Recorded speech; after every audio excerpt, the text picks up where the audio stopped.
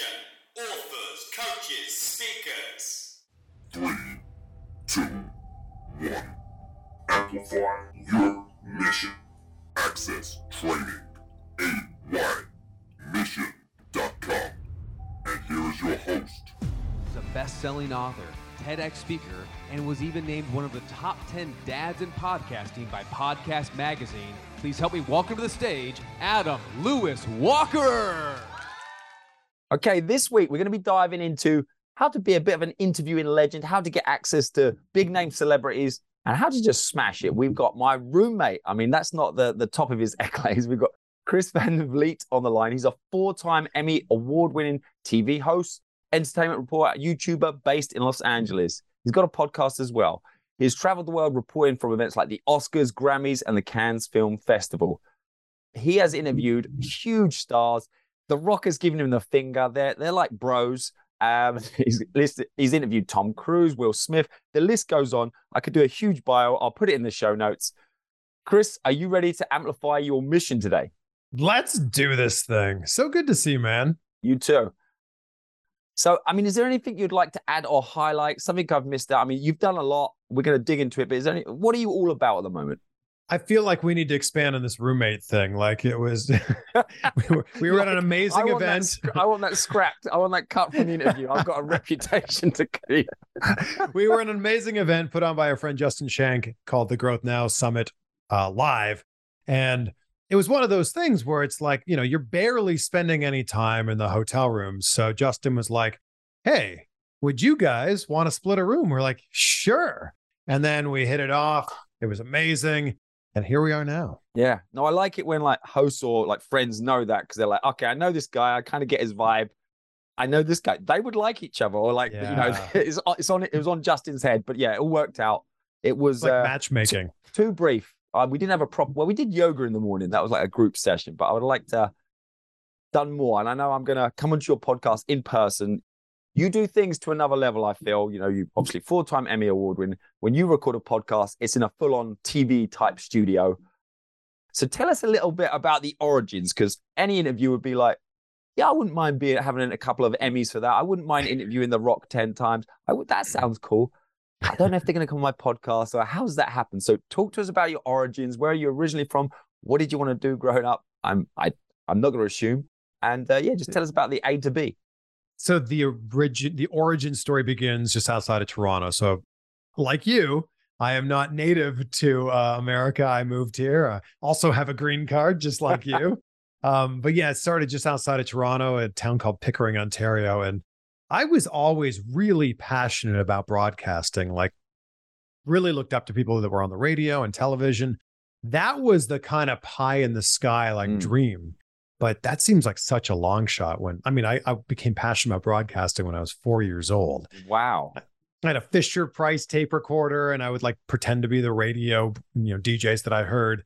But it seems like such a long shot to want to actually be on TV, especially in Canada, where there's not nearly as many big cities. There's not nearly as many TV channels, TV stations, but that was always something I wanted to do. And kind of fast forward to high school, I took a communication studies class where we actually made television like programs. Like we had a TV studio inside my high school, and that was kind of what changed it for me. And then I did the morning announcements at my high school and just always loved being able to elicit a response. Like when I had a microphone in my hand, I loved being able to elicit a response from people. And that was kind of where the journey began. I studied communication studies in college.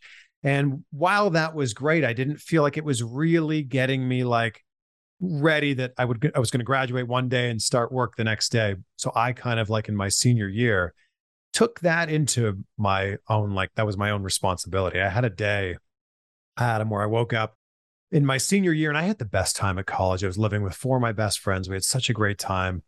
I always joke that I majored in drinking. And majored in drinking beer. Well, that's what we in England we call it. I got a 2.2 is the level of my degree, and they call it the drinker's degree. I was at a top sports university, so we had that balance. But yeah, I had a good time. I wouldn't right. And then as my senior year was beginning, I had a moment where I went, "Oh my gosh, when we graduate at the end of this year in 7 months, 8 months, we're gonna have to go work for the rest of our lives." And it's not like a 10 a.m. class was like sometimes too early for me to go to. So I decided in that exact moment, I'm like, if I'm going to have to go work for the rest of my life, I don't want to be one of those people that hates their job. I don't want to be one of those people who can't enjoy Sunday because Monday's the next day. And that was when I reached out to every radio station and every TV station in my college town and just basically said, hey, can I just come in and see how it's done in the real world? Can I come in and volunteer? And that's what really got the ball rolling. One radio station brought me in. I was a volunteer there, handed out things on their street team. Another TV station was run strictly by volunteers. And I went in and did everything behind the scenes. I ran cameras, VTR, audio, was a floor director. And then this other radio station said, well, we don't really take on volunteers, but how would you like a job? And that changed my life because I was able to get the experience of going to school and the education there, but the real world experience that you can't put a dollar value on. Awesome. I love the hustle and also listening to your origins. And when I say I didn't want to assume, this is what it felt like. And this is definitely a compliment. When you see like these sports stars or someone who's just excelling in their field and you feel like, oh, they must have done that since they're 4 years old. I had that tunnel vision, like, like a Tiger Woods or a Kobe Bryant. And it seemed like that. And other people have, done all sorts, and then they kind of fell into something. And it came across that this is, okay, this is a serious profession. You're take this very seriously, and you've been on this mission for quite some time. And that's how it came across. So that definitely matches up to what we see today. So fast forward a little bit, still this very competitive environment. Now, Phil, how do you get to, interview The Rock 10 times? And it's a real interesting phase of your life now where you've been, working for companies and having that access. And then you've gone more entrepreneurial now, but still keeping that access, which I know we spoke about in the room. And that was fascinating to me. But yeah, so talk to us about that kind of progression from, right, this is your job now, you're in it, and then making the jumps and getting to the sort of access to these kind of people and the Oscars, the Grammys and things like that. Sure. Just getting the first job was, I think, like the first big barrier. So that was like, I had all that experience that I was just talking about, like volunteering in my final year. And then as I was about to graduate, I was like, well, I need an internship because an internship will then hopefully lead to a job because I can show them like what I can do. And I reached out to all these places, didn't hear back from anybody. There was a small TV station in Peterborough, Ontario, about an hour from my hometown. And I had no plans to apply there. I hadn't even been to that town in like 10 years. And I scoured the internet. I found the general manager's email address and I sent him a cold email and said, hey, I'm going to be in town in 2 weeks. It's spring break. I'd love to come in and talk to you about a possible internship. He wrote me back and said, well, we don't usually do that, but since you're going to be in town, sure, come on by. Total lie. Yeah. Had no plans to go there. Now I was going there. That really paid off because he ended up giving me an internship. I was working my old high school job at the mall, at the pet store, in the fish department, scooping dead fish and like bagging up goldfish for people to pay for the gas to drive to my internship. That's how it really began. The internship, long story short, turned into a job. And I was all of a sudden a news reporter and a news anchor, but you're at a small station. So you're doing everything, writing, shooting, reporting, great, anchoring the news on the weekend. Yeah. And that's kind of where it really began. And I got that like thrown to the wolves completely. Like it's you either do it or you don't. 6 o'clock is when the news starts. And if you're not ready to go at 6 o'clock, it doesn't work. And that would actually really instilled a lot into me. That idea that like working towards a deadline, every single day. But I kind of realized at 22, I didn't want to be a news reporter for the rest of my life. There was an opening for MTV2 Canada on the West Coast, Vancouver. Kind of did the same thing. I was kind of like, I found the name of the person that was doing the hiring, called them at their desk. And I was like, hey, I'm going to be in Vancouver next week. And they're like, well, if you're going to be here, sure, come on by. We see a theme here, but seriously, people could, pay attention to this. It never drops people need in your to lap. do this. Yeah. Oh my gosh, never. More people need to do this. Like take chances. Like how many people do you think called the TV station? I'm going to guess one. Looking at them. You're like, this guy. Yeah. Yeah. So that was where it really began with a lot of the stuff that you were talking about. That's where I became an entertainment reporter. I was hosting an amazing show. They're kind of like the Canadian version of TRL, kind of like the West Coast Canadian version of that. It's called 969. And that's where I started interviewing musicians and a lot of actors and Were celebrities. those your first interviews as well? Or had you done Those a were little the- bit of that when you was reporting? I mean, when you're reporting, you're mostly interviewing like the mayor and, Yeah. the local county health official and stuff like that. Yeah. These were my first celebrity interviews and I loved it. And I loved like being able to like, I've always been inspired by seeing someone who's doing the thing that I want to do or just doing something like at a great level and going, okay, well, how'd you get there? Like you don't just snap your fingers and become Kobe Bryant or Oprah Winfrey.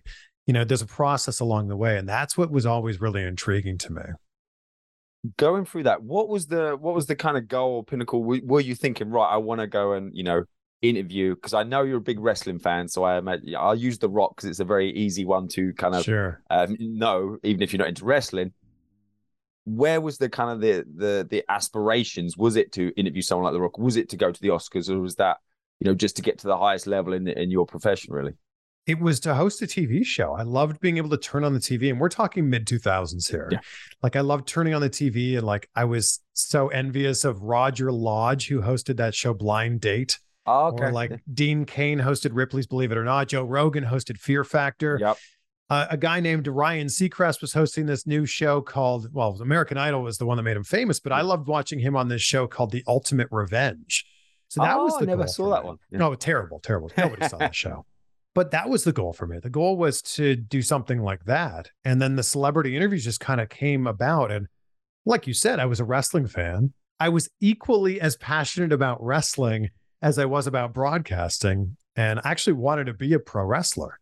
I went to wrestling school when I was 20. So like, wow. Did yeah. you ever have any thoughts of what would be your wrestling name? Oh, of course. Yes. I was a backyard wrestler. That was a really big thing in like the late 90s, early 2000s. You laid some mats or mattresses in your backyard and jump off of various things and, pretend you were wrestling. Well, you were wrestling, but pretend like you actually knew what you were doing. So I did that. I was Chris Sharp was my name. Sharp talking, sharp walking, sharp dressing. And when I was 20, I went to wrestling school between my sophomore and junior year in the summer. And I was doing it. I literally was like running the ropes, learning how to like fall, do all that stuff. And then I kind of had this crossroads where I'm like, all right, do I continue with wrestling school or do I continue with school? Yeah. And that was kind of the fork in the road. And the really cool thing about the path that I chose, which was continuing my communication studies degree, going into broadcasting, I was able to then dip my toe back into the world of wrestling. Like I was interviewing, like I said, athletes and actors and celebrities, but then every once in a while, WWE would come to town for a show. And I remember the first time this happened, I said to my boss, like, could I interview a wrestler? Like, is that a thing we could do? She's like, yeah, of course. We've done that before. I'm like, oh my gosh, I'm going to get paid to talk to a wrestler. So that's kind of where it began. I never went into this with the intention of, I want to interview a bunch of wrestlers, which it's interesting because that's what my YouTube channel now, 15 years later, has really turned into a lot of. Yeah. It was mostly just, I had the access to the people who were performing at the very top of whatever it was that they did, wrestlers included. And I was just like, well, if I have access to them, I'm not going to say no. And then, fast forward many years later, while I was interviewing a lot of the people that you mentioned, like Tom Cruise or Hugh Jackman or Samuel L. Jackson or whomever it might be, again, wrestling would come to town and they would say, yeah, of course, we want to do an interview with the TV station. And that's where I would get those interviews. You become the guy as well, because you can't fake that kind of that insider knowledge and excitement. And what I love about, in terms of niching and like moving on to the entrepreneur world, great interviewer, 4-time Emmy Award winning, and then big wrestling fan. The wrestling people are just going to, because they can tell, like in any sport, if you've got someone on there who's just a good interviewer, but it's not their passion, if it's a sport or, a certain type of music, you can tell they don't have the kind of like background knowledge. Like when you're interviewing a wrestler, obviously you can bring out a reference from probably like 10, 20 years ago or a match or this or that, and you obviously genuinely like it a lot. So I want to ask as well about some of the biggest bumps in the road, or where you think, oh, you just had a bad day at the office. And I know a couple of like the interview stuff, the stuff that, helps your YouTube channel go more viral now as well. I know some of the interviews, but was there a time where a real struggle, like adversity, where you just thought, oh crap, is this for me, or is this not going to work out? Because listening to the, the story, it all seems, very much like you were just on a mission and you're just so focused. But was there times when you ever had those huge doubts or just had a very rough day, week, or period? So that job, MTV2 Canada, which was in Vancouver, when I got that job, I packed up my car, drove out there, and started basically a new life on the other side of the country. And it was a 47-hour drive in my 1995 Toyota Corolla. And I got out there, and like day 2, I was like spending the day with a famous rapper, and like then interviewing a bunch of celebrities after that. There was a big media conglomerate that ended up buying the network that our show was on. And this merger happened, and we were like, oh my God, we're going to get a new studio in a new building. This is amazing. And what actually happened was they canceled our show. They were looking for a way to like trim some budgets, and they looked at our entire division and went, yeah, we're just going to cut that whole thing. So it went from like the dream of hosting this amazing show with all this access and all these amazing interviews that we were getting to all of a sudden, like literally, I went to work. I was working at the computer. My boss came in and said, hey, everybody, stop what you're doing. Yeah, the show just got canceled. And I was like, oh. So how long were you in that until it happened? Like, how long have you been doing 1 year. I was there for 1 year. So just starting to kind of get my footing. And I was 2.5 years into my broadcasting career. So I felt like I was just finally starting to find my voice. And then boom, just like that, it was taken away. So it was difficult because for 2 different reasons. One, that felt like the dream job taken away. No other option at that point to like just kind of slide into another department or anything.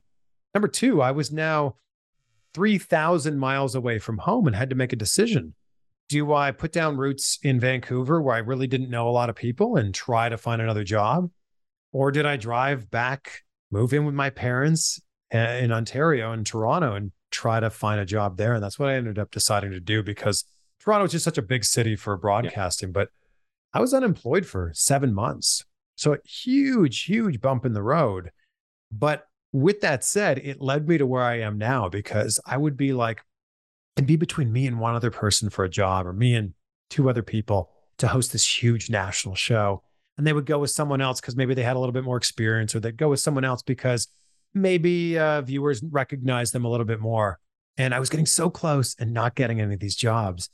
And finally I said, if I can't get a job in my own country, I'm going to look elsewhere. And that's when I got an agent in the US that really started to get the wheels turning for where I am now, which led to a job in, it was first Cleveland. I was the CBS entertainment reporter in Cleveland.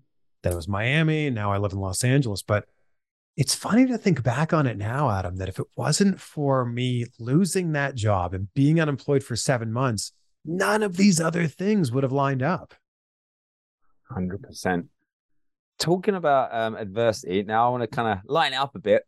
In some of your interviews, and I think it's Harrison Ford, that memory springs to mind. Harrison Ford, another lady Anne Hathaway. That's the one. And I feel like she's got a bit of a reputation. She could, be quite feisty on occasion. But talk to us about moments in interviews or where it did go wrong, and they were quite humorous ones. And feel free to tell us the story or the listener's story. But one where, has it ever gone really badly, as in like you, because I've seen you've recovered well and like you've had moments that are definitely entertaining, but when's a time when it's, either very close to going badly or does go badly in these interviews? I've always had this mentality of like, let's just swing for the fences. This isn't live. If it doesn't go well, we just don't need to air it. And that actually took me a while to figure out that, like, if you ask a question in a wrong way, or you ask it and like you could have phrased it better, it doesn't need to air. That's it. The end of it, you can edit it out. So the Harrison Ford one that you bring up is a great example. Indiana Jones 4 had just come out, Indiana Jones and the Kingdom of the Crystal Skull. Spoiler alert for everybody, the movie came out a very long time ago, but spoiler alert, the Crystal Skulls are aliens or interdimensional beings. Yeah, and you're probably having a reaction while you hear that if you didn't know that, like, oh dear. And it was widely, like, Indiana Jones fans widely kind of discredited and went, oh man, I can't believe that they went in that direction. So I interviewed him years later for a movie called Extraordinary Measures. And I was just like, well, I've got Harrison Ford here. We were all talking about how terrible Indiana Jones 4 was. So I was like, do you think he'll ever do an Indiana Jones 5? He gives me this, kind of long answer. It took us 18 years to do this one. And if we do this one, it'd be so nice. And whatever George Lucas says, that's how Harrison Ford talks. And then, He seemed quite serious at the time as well, just to give the tone of the and Harrison Ford is very serious. Yeah, and he can go one way or the other, I feel, as well. And this video is on YouTube if you want to check it out. Yeah. And then the 25-year-old me goes, well, if you do another one, can you promise me there won't be aliens? And he looks around the room, and I'm like, oh my God, I'm never doing another interview again. How long was that pause? Because it felt like a long time. In real life, probably 3 seconds. It felt about like 3 hours. Yeah. He's looking around. I think he's trying to figure out what to say. And I'm like, oh my God, I'm never doing another interview again. And he looks at me and he leans in and he goes, just between you and me, I think I can. And I'm like, oh my God. Woo! Thank you, Harrison. Yeah. So he made it a fun moment. And I'm sure that, that happened in like 2009. Yeah. I'm sure that if that happened now, that would have been a much bigger, more viral moment. But it was interesting, being there now. And I watched the video back and I'm like, feels like I feel anxious just watching it, just for you. Yeah. For anyone, it's just it. But the moral of the story there is swing for the fences, because the worst thing that someone can say, and this isn't just in a celebrity interview or a podcast interview, the worst thing someone can say is no. And I think that too often people come into a situation, they go, well, I could never, whether that's business or that's in their personal life. I could never ask this person out, or I could never make this business proposal. Like the absolute worst thing that could happen is they just say no, and that's it. But the best thing that could happen is anything else. So I think that it's just there's a lesson to be learned here, that it's so important to just not even swing for the fences, just swing, just have it at bat. And I think a lot of people sometimes don't have that at bat. Yeah. And I think what's also what I respected about that, and I think a lot of people, everyone's probably thinking it, and it was very authentic. It's not like you loved the fact that there was aliens in the movie and you're just trying to be annoying or trying to wind him up. Like, it's like everyone's kind of feeling it. It's like the unspoken thing, and it's just a genuine, lighthearted question. So be authentic as well. And obviously you've lent into that with the wrestling and some of the questions you ask. What do you think wins you when you're in that environment? You've got the stage, you've got the opportunity, wins you an Emmy. What takes an interview to, well, you just kind of touched on a lot of pieces there, but takes it to the next level? Because obviously you've been doing this a long time. This is this is your path, this is your career, your craft. What things are you working on or trying to, we probably don't notice it, and we say, oh, that's a great interview. And you probably like a little thing like, oh, I need to tighten that up, or I need to tweak that, or this is what I'm looking to get better at. And, ultimately you've won awards for it. I remember Dick Clark saying that if you think you can do my job, then I'm doing it right. Like if I make it look easy, that means I'm doing it right. And I think the biggest thing with an interview in particular is it starts with building rapport. And that's from the second you walk into the room, and the second the Zoom window pops up. I think that too often people wait for that red light to turn on. This meeting is being recorded. Yeah, I think that's, and then just turn it on.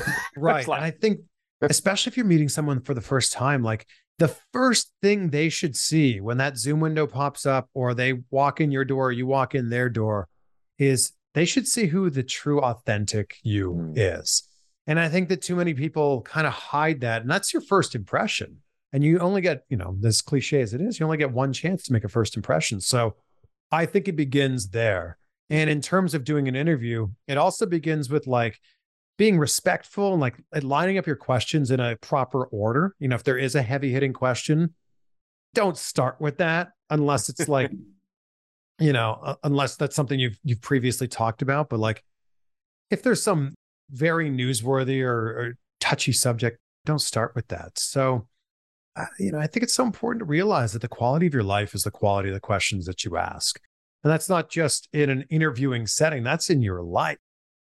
And ask better questions and you'll get better answers. And you could have two questions that are very similar in their path, phrased in two completely different ways, get you two drastically different answers.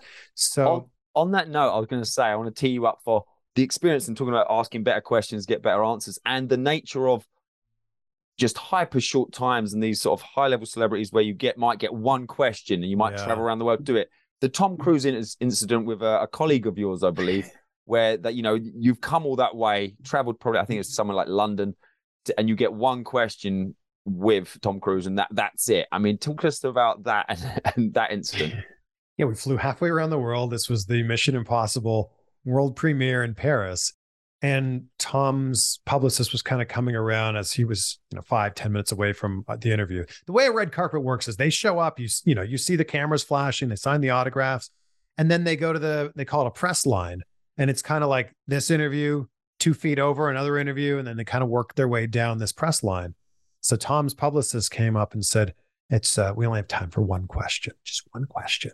We're like, okay, yeah, great. One question. So you think about what's your best question? What's going to elicit the best response? You want to get that. You need that, right? You've traveled all around the world for this. So what is going to elicit the best soundbite? I ended up asking him something about like his legacy and like, does he choose roles based on like how we're going to remember him and his legacy? And he gave me this great response about like, no, I just make movies that are interesting to me. And I don't know if everybody knows this. Tom Cruise watches a new movie every day. He watches it. Yeah. He just so passionate. You want to talk about passion. Yeah. He's passionate. But my one friend, Chris, who is based in Denver, Colorado, asked him, I don't remember the exact wording of the question, but asked him something along the lines of like, hey, Tom, do you like the skiing in Colorado? Hoping that he could get like, a hometown answer. And Tom looks at him and goes, I love it. And then walked away. And that was that was his one question. Oh man, painful. So it was a a lesson learned very loud and clear, that to make the most of your time as well. Sure. And now coming up to sort of the last few years, so having through the studios and stuff, having access and and expenses to go and interview these great celebrities and people doing very well in the world in their profession. Talk to us about your own YouTube and your podcast and stepping away from that guaranteed access ultimately, but doing your own thing, and how tough that was both mentally to make that jump and the different challenges that you have now. Broadcasting's just shifted so much, even in the time that I've been in it. So I started in television in 2005. Before YouTube, Facebook wasn't even really a thing. MySpace was really the only social media. It's shifted so much. Like back then, you turned on the TV and you channel surfed. Now you open up YouTube and you type in the literal specific thing that you want to see. Like you don't type in Britney Spears music. I don't know why I chose that as an example, but you can choose. Fan, I think. There we go. Well, why not? You can choose an actual concert and a year in a specific city singing a specific song, which we never had that specificity before that we have now. Wow, that's what a word. Yeah, I'm not going to. I wasn't going to try and help you out there. I can't say it either. So it shifted a lot for me, where I was putting these long form interviews on my YouTube channel because I kind of saw the way that television was. Unless you were tuned in to Channel 19 on that Wednesday at exactly 4:17 p.m., you never saw the interview I did with Morgan Freeman, or you never saw whatever it happened to be. So I was just taking those raw interviews and putting them on my YouTube channel. And there were a lot of times when it was getting way more views, millions more views on YouTube than it was on the TV station. And I was kind of seeing the writing on the wall that this was kind of how it was starting to shift. So I then started going out of my way. If I had access to somebody through working at the TV station, I would go out and maybe I'd drive half an hour or 5 hours in some cases to do an interview with somebody. I would do it. All I needed them to say was, yeah, sure, I'll do that. And I'd be like, yeah, that's all I need. I'll take it from here. And I started to see that the more time and effort that I started to put into the YouTube channel and the podcast and creating that content, the more that was really starting to grow. And in 2019, I kind of had this moment where I realized, all right, did I move to the United States to be a local news person, or did I move here to like tell people stories and create content? And I was already doing that through my YouTube channel with the free time that I had from my TV job. What would happen if I were to put all my time into that?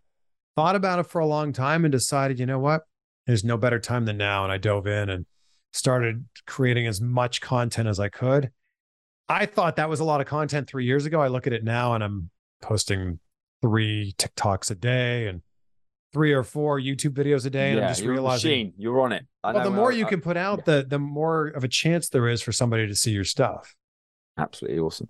And you've, with your podcast studio, I suppose as well, what made you choose that you have a great setup in Vegas as opposed to like a home podcast? Or was it, talk to us about that and how you get access to celebrities now as well.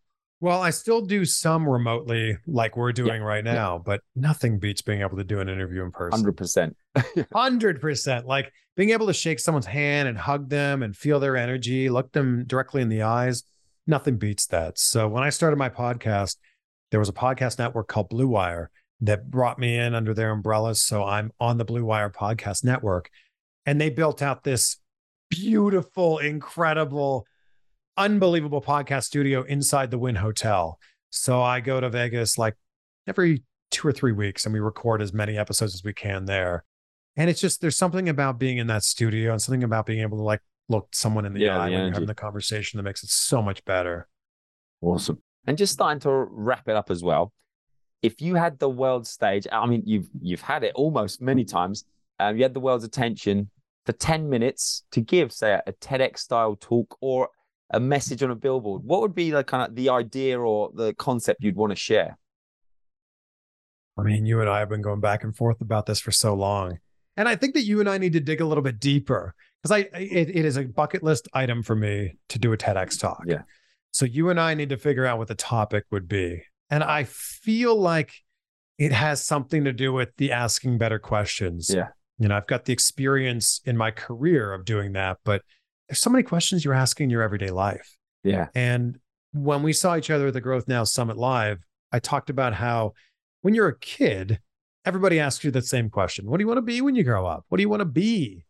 And then you quote unquote grow up, and that immediately shifts from what do you want to be to what do you do?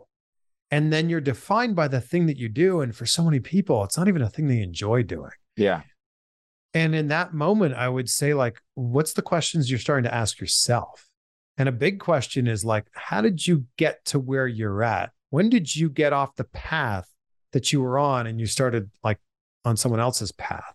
So I think there's something there, and I got to, with your help, flesh this out a little bit more. But I think if it was just a straight up billboard, and that's Tim Ferriss asks this question in his podcast all the time. And I'm like, always like, oh man, what would it be? I don't know, like, what would it be? But I think it's something along the lines of like, you can do more than you think you can. And I think that too many people limit themselves and like box themselves into like the limiting beliefs that they have for themselves. And it's just, you can do more than you can. I say all the time, vague goals get vague results. And I think that ties into the other one, the idea of like, I want to lose some weight this year. I want to grow my podcast a little bit this year. Like, quantify it. Set some specific goals. 100%. Well, I mean, on that note as well, out of all the things you do, I know you're big on YouTube and you're doing some TikTok and obviously you do podcasting as well. What do you feel is one of the most, out of those, quantifying it, the most effective tools to amplify your mission at the moment? And maybe which way do you see it going into the future and onwards you think is going to be a real needle mover for you going forwards? Right now, there is so much attention on YouTube Shorts. So for anybody that has a YouTube channel, take the content that you have and start to chop it up into vertical video and put it out there and repurpose it. And I think that is so underutilized right now and undervalued. There's so much attention on YouTube Shorts right now, and there's not nearly as many people that are making those. So I would say that while that's hot right now, and maybe that will only be hot for the next 6 to 12 to 18 months, while that's hot, put as much time and effort as you can there. I have a clips channel where I just put the clips of my you got 2 full channels, interviews. Yeah. Right. So I have the main channel. I started it 11 years ago. It has 323,000 subscribers. Less than 2 years ago, I started a secondary channel where I just put like the clips and the best moments, most memorable moments from my YouTube interviews. And I really started going heavy on the shorts this year. And I started the year with about 25,000 subscribers. And I thought, man, if I could just double that this year, what a huge win to double the subscriber base there. I ended up doubling it in like 2 months because I was posting so many shorts, so many of these clips. And I hit 100,000 subscribers in like 5 months. Now we're at 130,000. So there's so much undervalued attention there, and also on TikTok. And I know there's a lot of people that are like, why do I need TikTok? I already have Instagram and Facebook and YouTube and LinkedIn and Twitter. Trust me. Like TikTok right now is like, you could have 5. Actually, I just started a TikTok account for a podcast that I'm working with, that I'm consulting with. They literally have 5 TikTok followers. And the video I posted yesterday got 18,000 views. Wow. There is not another social media platform that allows exactly. that. And like you say, that's there's going to be a timeline on that opportunity. But so listen. And that window's closing. That window's exactly. closing. If you got on TikTok in 2019, you'd have 1 million followers probably. Awesome. Mate, well, I know you've got another, you've got to be away for something, and our time has absolutely flown. What's the best way people can continue the conversation, follow up with you? Steer us the best way. There's some socials. Yeah. Well, wherever you're listening to this, you can find my podcast called Insight with Chris Van Vliet. And then on all social media, it's just at Chris Van Vliet, VanVliet. So ALW and CVV. Love it. And I'm just curious about this because it would be, you might assume, okay, you've interviewed maybe the person you really want to interview. Is there someone who's on your hit list that you haven't interviewed yet that is almost like your dream interview? Or have you done them all? No, there's so many. There's so many. Like I had a very brief interview with Oprah. I'd love to have a longer conversation with her. But I think like someone like Elon Musk for an hour.